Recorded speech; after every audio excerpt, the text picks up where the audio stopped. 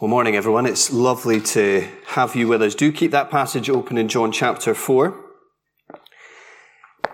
as we get into this final section in Jesus' encounter with this Samaritan woman.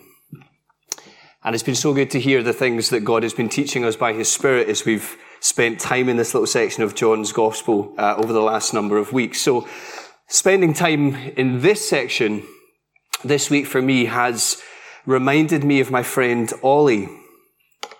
So Ollie lives with his family in a place right down at the bottom of the UK called St Agnes, in a place called Cornwall. If you've ever been there on your holidays, it's always a nice place to go, Cornwall.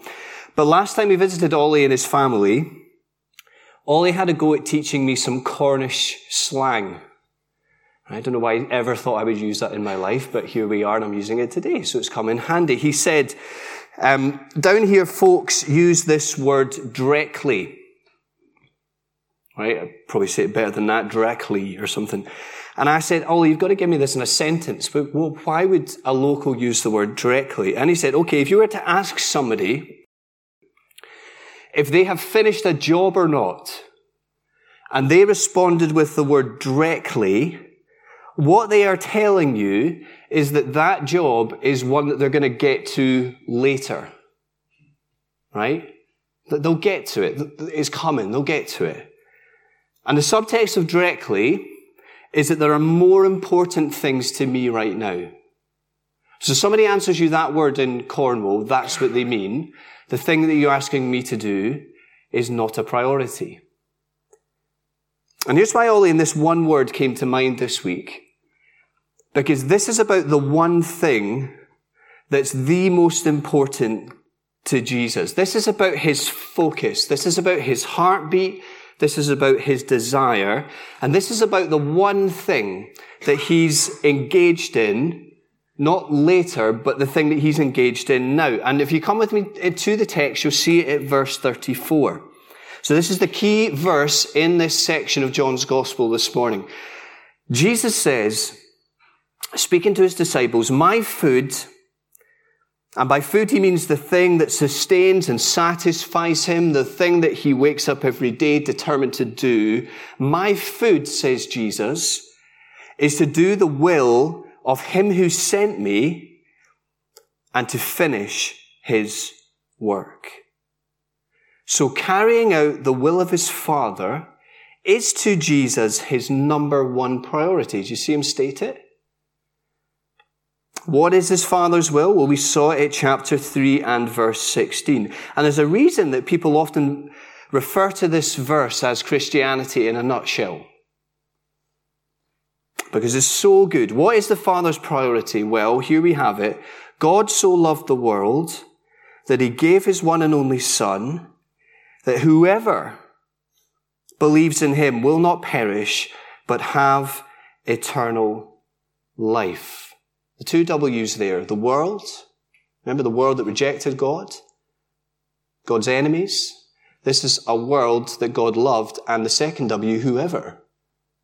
Wide open to come and put your trust in Jesus and have life in His name. So Jesus' joy is carrying out the will of His Father, which is saving people from the just condemnation of God and flowing from that the eternal separation from Him that hangs over every human being out with of Jesus. Jesus' number one aim is to rescue people from that, and more than that, reconcile them to God. Make them right with their Creator and make a way for them to be adopted into the family of God. That's the gospel in a nutshell. That is the core thing of Christianity. Maybe you're here today and this is new to you. Here is the very crux of our faith.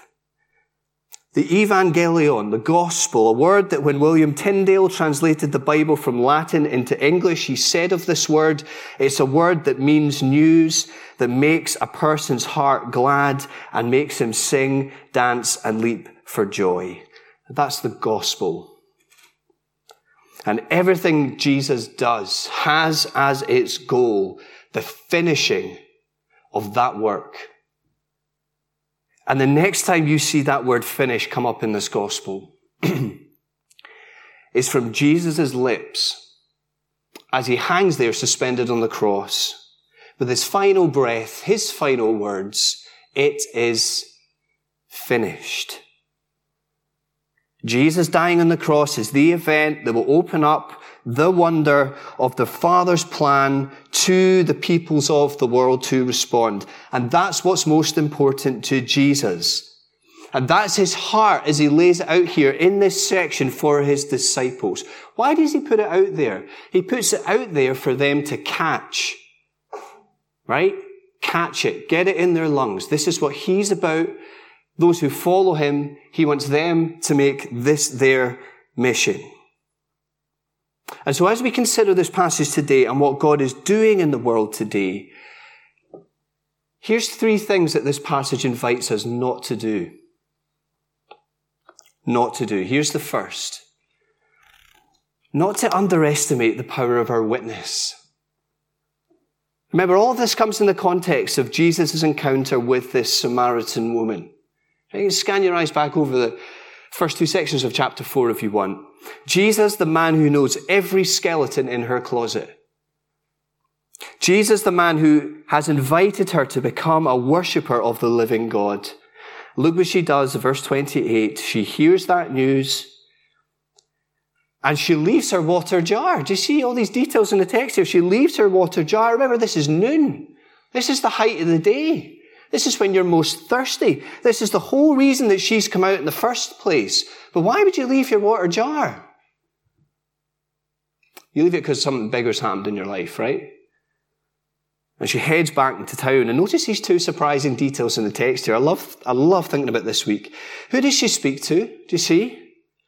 Fair enough, you run back home, you go to your own room and you meditate sweetly on that thought that you've just met Jesus. No, who does she speak to? She speaks to the people.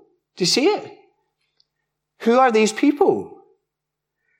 Well, these are the people in her community who had shunned her, and these are the people who she was avoiding at all costs. And so maybe even for the first time in years, she speaks to them. And what does she say? She says, "Come and meet him. A man who told me, do you see there, everything that I've ever done, everything that's happened in my life." And you think to yourself, honestly, everything? He's told you everything? This woman's life was a mixture of regret and mistakes and pain and hurt. And you think to yourself, you want people knowing that? Do you know what? If somebody knew everything about me, the last thing I'd want to do is to broadcast that fact to the world. And then even more than that, invite people to come and meet the person who knows every single thing about me. Right? That's not what I would do. I would either silence that person who knew everything about me, or I would do what the 12 powerful men that apparently Arthur Conan Doyle, author of Sherlock Holmes and lover of a practical joke, did when they received a telegram from him that simply said, "Flee, all has been discovered." So he sends this to 12 of the most powerful men in his society. "Flee, all has been discovered." And the story goes that within 24 hours, all 12 of those people had legged out the country. That's what I would do. I would silence him, or I would get out the country. The thought of people finding out everything about us is terrifying, is it not? Which makes this woman's vulnerability here even more remarkable. That she's okay with that. And more than that, she's wearing it. She's embracing it. Which shows us what about the grace of Jesus? That the grace of Jesus liberates us from pretending we're sorted. There is no freer place to be than to live our lives in light of the grace and knowledge and love and forgiveness that is in Christ Jesus. He is the strong tower that the righteous can run into and be saved. And is that not massively attractive? In our world right now, where many of us struggle with imposter syndrome, that we think we don't deserve to be somewhere, that we think if only they knew, we feel so out of place, we feel like we're not good enough. Do you see how this woman shows us that there is no freer place to be than to live our lives in light of the grace of Jesus? And do you see how we get it again at verse 39? I mean, this must have been the standout feature for so many. Do you see how that's repeated twice here in these verses? He told me everything. The people realize they have told her everything. Everything? Her? Him? Everything? But you see how when many heard that and saw the difference, the transformation that's gone on in this woman's life, they believed. And is it not so beautiful that the first Gentile evangelist in John's Gospel, God's plan since before the foundation of the world to gather a people from the ends of the earth to himself, who is the first person beyond the border of Israel who is invited to become a worshiper of God and go and tell everyone else? Who is it? It's this despised, shunned Samaritan woman. Oh, how God can powerfully use the story of just a simple, transformed life that says, Jesus saved me from my sin, and there's joy and there's life in knowing him. And this is the Sam Albury quote on the screen. I think this is so wonderful. Sam Albury's a Christian apologist from down south. He's now over in Nashville in the States, but he just writes some wonderful stuff. Here's what he said, and I love this. I don't need to look good so that Jesus can look good. Feel the weight of that off your shoulders. I need to be honest about my colossal spiritual need so that he can look all sufficient. First thing we've not to do is to underestimate the power of our witness, how the Lord can use that to bring people to himself. You think you've not got a story? You think you've not got a dramatic story? Let me just say, it wasn't the dramatic stories of conversion and people doing wonderful things in far-off lands for Jesus that convinced me that Christianity was true. Do you know what it was? It was seeing people for whom I could tell that knowing Jesus made a difference to every single detail of their lives. The way they went to work, the way they did the dishes at night, the way that they enjoyed time with their children, the way that they were honest about falling out with their spouse, the way that they went out of their way just to love people in simple ways in our church congregation growing up. Those were the things where I could see that they knew Jesus. Don't underestimate the power and how God can use your simple witness. Here's the second thing not to do. It's not to overlook the people around us. Now back in the text, you see verse 35, how the camera almost pans back to the disciples. And I love this, right? I kind of love slapstick comedy. I wonder how this is kind of how it went. Maybe they even witness her drop her bucket, smash, and off she runs, and they come into the scene wondering what on earth has gone on here. But they come back to the scene. The camera moves from the woman. She's run back into town. The camera moves to the disciples. What's on their minds? Do you see? What are they thinking about this whole time? They're thinking about food. Jesus, have you had something to eat? They're wondering if he's got some kind of secret stash that he's drawing on. Is somebody giving him something to eat? Why is he not answering this question? And he so wonderfully and masterfully uses that desire for bread to teach them about his priorities and to get them thinking about harvest time. See, verse 35, he says, don't you have a saying that it's still 4 months until harvest? Do you see it? It's probably just something that the locals said to each other at a certain point of year. Kind of like the way, and I was thinking about it this week, kind of like the thing that we're all saying in Scotland at this time. If you've grown up here, if you've been here for any length of time, here's a saying that we always say in November. What do we say about the nights? What are they doing? They're fair drawing in, okay? We always say it in November time in Scotland. Have you said that one recently? Yeah? Try not to clock anyone in the eyes. I've said that many times, something that we say at a certain time of year. I think this is what's going on here. Is it not 4 months until harvest time? And yet Jesus says, way out of harvest time, lift up your eyes and see. Which begs the question, doesn't it? What would they have seen? So what would they have seen? They would have seen brown, empty fields. And that makes what Jesus says next really strange. He says, look and see that the fields are white unto harvest. They are ripe for harvest. So the disciples who were previously thinking of bread are now probably thinking this guy is a few sandwiches short of a picnic. What is he talking about? What's on the horizon? Rather, flip the question. Who's on the horizon? As he likely, and many commentators point this out, as he likely directs their gaze back towards the city where they've just come from and where the Samaritan woman has ran to. That's where their gaze is. And Jesus says, look, what do you see? I'm telling you that the fields are white unto harvest. So what do they see? They see people from that Samaritan village coming out of the Samaritan village on their way to meet Jesus. Because if he has transformed this lady's life, this woman's life, then we need to kind of see who this guy is and what he's about. And as they're making their way across, Jesus is saying, do you see the harvest? Do you see the people? He's talking about a soul harvest. Now here's where I think I'm so like the disciples in this scene. I like to picture them this week. Remember, they've just come from that Samaritan village, right? They went in there to buy bread and they've come back out to Jesus. Now remember this whole Israelite Jew Samaritan thing that's going on, the hostility between the two. Can you imagine the scene when they're in that village trying to get bread? Right? 12 of them thinking, where's the shop?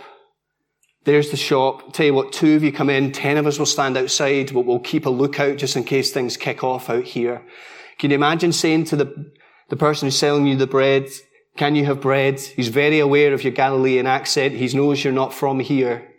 All of them are panicking. And what's their only thought? Their only thought is we want to get in and we want to get out and back to Jesus as quickly as we can. Their tunnel vision on that. Not even for a minute did it cross their minds that Jesus actually might have things to do in the lives of these people, that Jesus might actually be interested in the lives of these people. I do that all the time. Tunnel vision on my to-do list. Autopilot in the mornings, because I've got things to do. And do you know what? I fail to stop and look at the people who are in my path. I just take the time to listen and to look. I tried to do it the last few days this week. Have a look. Is the lollipop lady there today?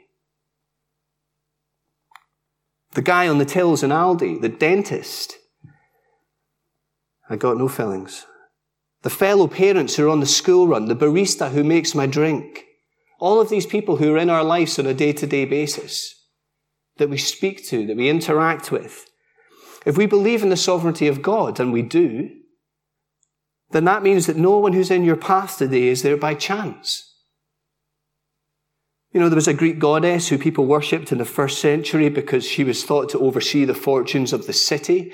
That goddess's name, when translated roughly into English, you know what it was? What it is? Luck. Luck doesn't control your day.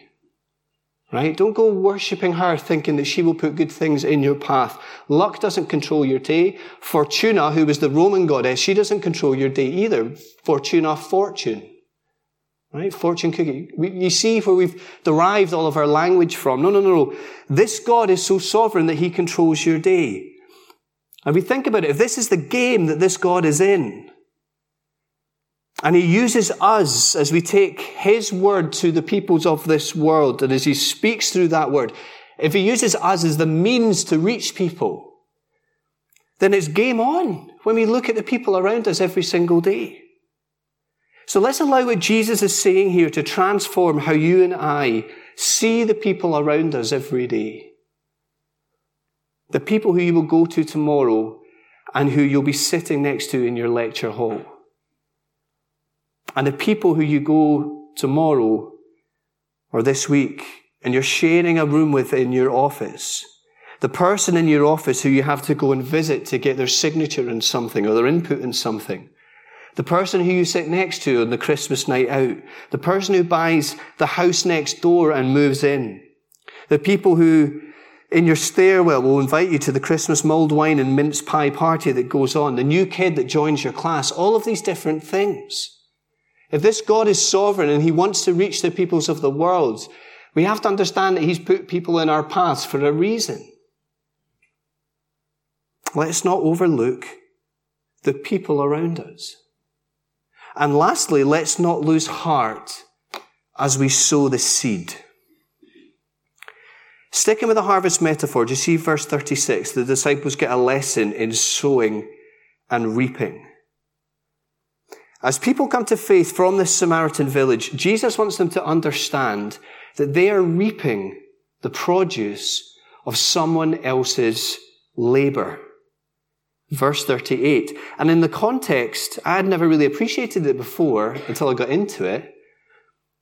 In the context, John the Baptist, when he's baptizing back at verse 23 of chapter 3, I'd never appreciated before that he's doing that in Samaria. Not too far, actually, from where this encounter is happening. So he's been speaking about the kingdom of God in Samaria already. He's been calling people to repent. He's been telling people, do you remember those opening chapters about the Lamb of God? And clearly not only has his message had an impact in the moment, but his message is clearly still doing the rounds in the region, do you see? So he's been faithfully sowing. And Jesus is helping them understand that they are about to reap what John the Baptist was sowing. I love that. Do you imagine that this woman runs back to this town and says, this man met Jesus. Could he be the Messiah? Could he be the Christ? And people think, do you know what? I've heard that name before. I've heard about the Lamb of God. I think I've heard of something like that before. And so they're intrigued. They're curious. And out they go to meet Jesus. So he's been faithfully sowing John the Baptist. They're about to reap. For a new age is dawning as Jesus arrives in the world. An age that means because of his death on the cross and his ascension into heaven and the sending of the Holy Spirit to apply that work to people's lives, to open their eyes to the all-surpassing beauty of Jesus, that means that it's harvest time. As the old hymn puts it, many of us would have grown up loving this song, and I think it captures it so well, talking about Jesus, who yielded his life an atonement for sin and opened the life gate that all may go in. This is this new age that Jesus is talking about. As he's done the thing that's going to draw us back to God, forgiven, ransomed, restored, reconciled, loved, chosen, called, justified with a future, the Spirit sent, that it's harvest time, that God is going to bring in people from all over the world. And that's the truth, and that's the mindset that he calls his disciples to embrace. And so as we stand in this new age that will culminate one day in Jesus returning, sowing and reaping are going to be going on all the time. Do you see? All the time. And so here's the question, really simply. Are we sowing the gospel into all sorts of places and into the lives of all sorts of people? And here's the thing. We'll see a few examples of this in a moment. We've got no idea how God is going to use that down the line. Absolutely no idea how he's going to do it. But he will. His word will never return to him empty. And our labors for him are never in vain. So we sow faithfully, knowing that the Lord will use it. And so 2 quick fire questions to get us thinking about this. First of all, are we sowing gospel prayers? Are we praying about things? You know, one of my favourite stories here, and this is before probably 80% of us, well before my time, probably before 80% of us here, before any of our time. There was a lady here called Sheila McBride. And I never met Sheila, but I've heard all about her. Ruth Aird was telling me recently that the two of them used to meet up on a regular basis just over there and pray. And pray. And in the days when the church was struggling numerically, maybe growing a bit older, they prayed, she was telling me, that God would raise up the next generation who would carry on this gospel work and who would continue to be a witness in this community. Is that incredible? If you're here to look at us here today, you are here and we're an answer to that prayer. How God has answered that prayer. I love it, just sowing prayers. It was not an amazing thing to think about this week as I thought about it. Wouldn't it be great to pray for the Brunswick congregation who meet here in 30 years' time? Right? The things that we would love God to do in this community in 30 years' time, that there would continue to be a gospel witness here, and there would be a generation here who will continue to be on fire for Jesus and witnessing to the people here. Would that not be a great thing to pray? That babies would be born, that teens would come to faith, people would come to faith. The whole multi-generational thing would continue to carry on here as a witness to what God has done in our midst. So if you're here today and you're before Sheila's time just like me, we need to understand that we are standing on the shoulders of prayer warriors. Are we praying, friends, for the next generation? Are we praying for our friends? Are we praying for our neighbours? Are we praying for our family? And I love to think we can tell the generations to come that during COVID, we met every night to pray on Zoom. And they'll say, what was Zoom? And we'll be able to tell them. Met every night to pray on Zoom. And every Monday, I love that every Monday people meet to pray. Please do come and join if you haven't done that before. Another thing I invite you to do, email my address on the website with things that you would love us to pray about. And we'll make sure that they're prayed about on Monday, particularly people. As you think about Christmas invites, speaking to friends, if you email in with things and people you want to get prayed for, we'll make sure that they get prayed for on Monday, 8 o'clock on Zoom. Are we sowing prayers as a church generation here today? Are we sowing gospel words? To our non-believing friends, yes, but maybe just broaden it out a little bit. To our non-believing friends, as we think about them. Question, how many of us became believers when we put up our hands because of the witness and words of a friend or parent? Just put up your hand if that was you. Somebody told you about Jesus. Right? That's how you came to faith. Whether they were in a church, whether they were at school, whatever, they just told you about Jesus. Do you see how this works? That God would use means to reach us? Be encouraged by that this is how God works. Are we sowing gospel words into people's lives? Non-believing friends. But just broaden it out up a little bit. Are we sowing gospel words into our children? Parents, I get that it's hard, right, to keep on being faithful and sowing into their lives. Honestly, every night I have that inner wrestle in the chaos of family dinner time. WrestleMania happens on the couch over here and you're running about thinking, honestly, could we not just get through this night and we'll just get the kids down and we have a free evening? Right? Don't underestimate the spiritual battle of that. Why it's always the most difficult time of day at that point. But are we sowing the gospel seed into the lives of our children? And that's not just a parent's thing, all of us. Are we helping with this next generation? Right? It takes a community to raise a child, so goes the saying. Are we sowing gospel words into their lives? Are we encouraging Peter in his work? Don't underestimate what God can do as we continue to sow. Friends, to those who are suffering, going through hard times just now, are we sowing the word of God into their lives? Sowing not cliches, but are we sowing verses, thoughts that we've really thought about and are praying for them? You know, there was the lady who we stayed with in the States over the summer. Her husband died slowly, and I'm pretty sure it was of MS. And she said when it happened, the years of my pastors and my friends who for years before had been sowing the word of God into my life and into my heart, in that moment for both of us, her husband and I, she said it really kicked in. Friends, are we sowing God's word, faithfully sowing into those who are suffering? And are maybe to the last group as we think about, are we sowing into the lives of those who we might understand one day might move on? Right? It's one of the challenges of being a city centre church where there's a high turnover of people, and I know that we're feeling it right now as people come and as people go. And it's so hard to say goodbye to people that you love. But what a privilege, is it not, that God brings us people for a season, for us to love and for us to care for us to invest in, and that those people go. I get that it's hard. But let's view it like this. Do you know what? I want to encourage you this morning because I hear the other side of it. And I speak to the pastors and church leaders of churches where people are going to move on to.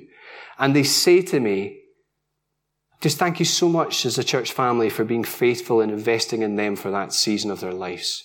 Because they've come to us and they're such a blessing. I think that's how we've got to think with this stuff, isn't it? We've got to think kingdom. Are we sowing faithfully into people's lives who we know might one day move on? We're not holding back from that. We're investing in people. Because this is an age, you see, where the reaper and the sower will rejoice together. In other words, this is not tribes. They realize that they're on the same team. Here is the thing that's most important to Jesus. Here is the Father's will. The Father's will to save and gather a people from all corners of the earth and gather them to Him. And if you take one thing from this today, and I hope you take more than one thing, but if you take one thing, just remember that nothing is going to stop Him doing this. Just as we close, let me tell you this one example of this that encouraged me that this is true. Right? Last Sunday, after this service, I went to speak at Grace Mount Community Church. And I noticed this lady who was sitting right on the front row. And so I went up to her and I started chatting to her. And I introduced myself and she said back to me, she said, "Hi, I'm Marion. I'm the one that used to spy on them." Now, I've heard many a first line from somebody when I've introduced myself. I've never heard that one. But this was Marion. Marion used to spy on them. So I got the backstory. Here's the backstory. The church, when it first started, used to meet in a care home. Now, if you know Grace Mount, you know the leisure centre there. Opposite the leisure centre is the care home, right? So they used to meet there when they first started as a church plant. And as I understand it, the care home were happy for them to meet. But as you understand in our climate, a little bit nervous as to who they are and what they're about to teach, okay? Underlying thing, are they a cult? So what they did is they sent along a cleaner who was about to clean after they'd left. Sent along the cleaner. Can you go just a little bit early and can you spy on them? Can you suss them out? What are they about? And Marion was that cleaner. So Marion turned up every week just a little bit early. Her suspicion turned to intrigue, turned to interest, turned to questions, turned to conversations, turned to coffees, turned to repentance and faith in Jesus, and turned to baptism today. Is that not cool? I loved it as well because during the notices, they said, we've got a Christianity Explored course that we're running. Who's planning on coming? Marion's hand was straight up. And I don't mean like that. I mean like that. And she turns around to the rest of the congregation as if to say, come on guys, am I the only one? Am I the only one coming? Am I the only one going to invite friends? Love it. And I think that encouraged me so much because this is hard. And let's not kid ourselves that this is not hard in the world in which we live. It's just hostile to the things of God. And again, this is what we expect as we read through Scripture. But let's be just as fortified and strengthened by the truth that Jesus is bigger.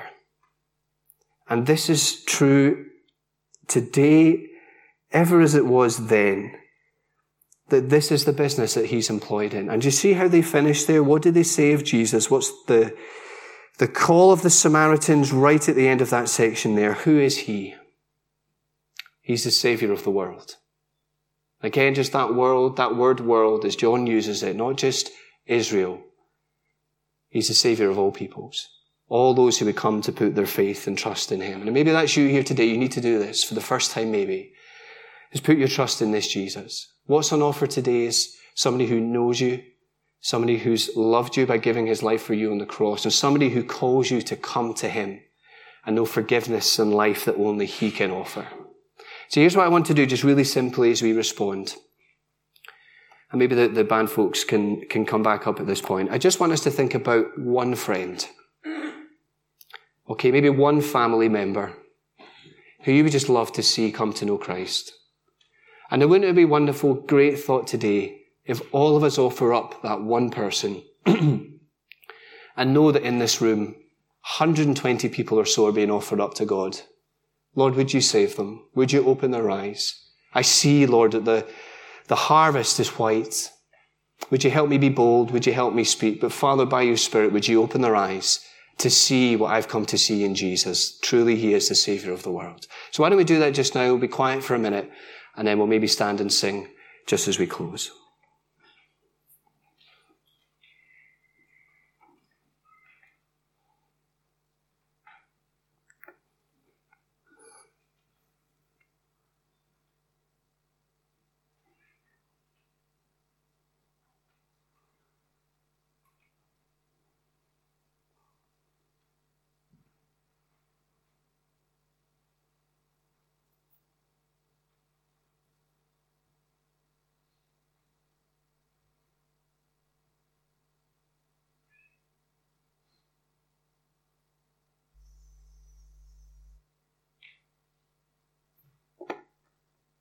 Oh, Father, you have no rival.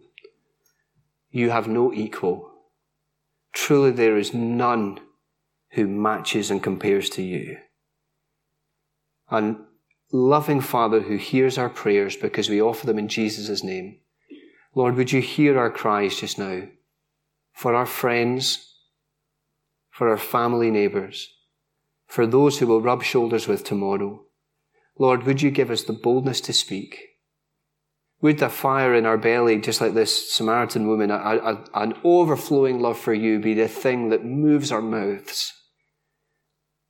Father, we long that people would come to know him and see in Jesus what by your grace we have come to see in Jesus. Father, thank you for your grace. Thank you, Lord, that the fields are white unto harvest because of what you have done. And so, Father, we commit all of these names to you. Lord, we commit our own struggles and our worries and our concerns to you, knowing that you love us and that you care for us.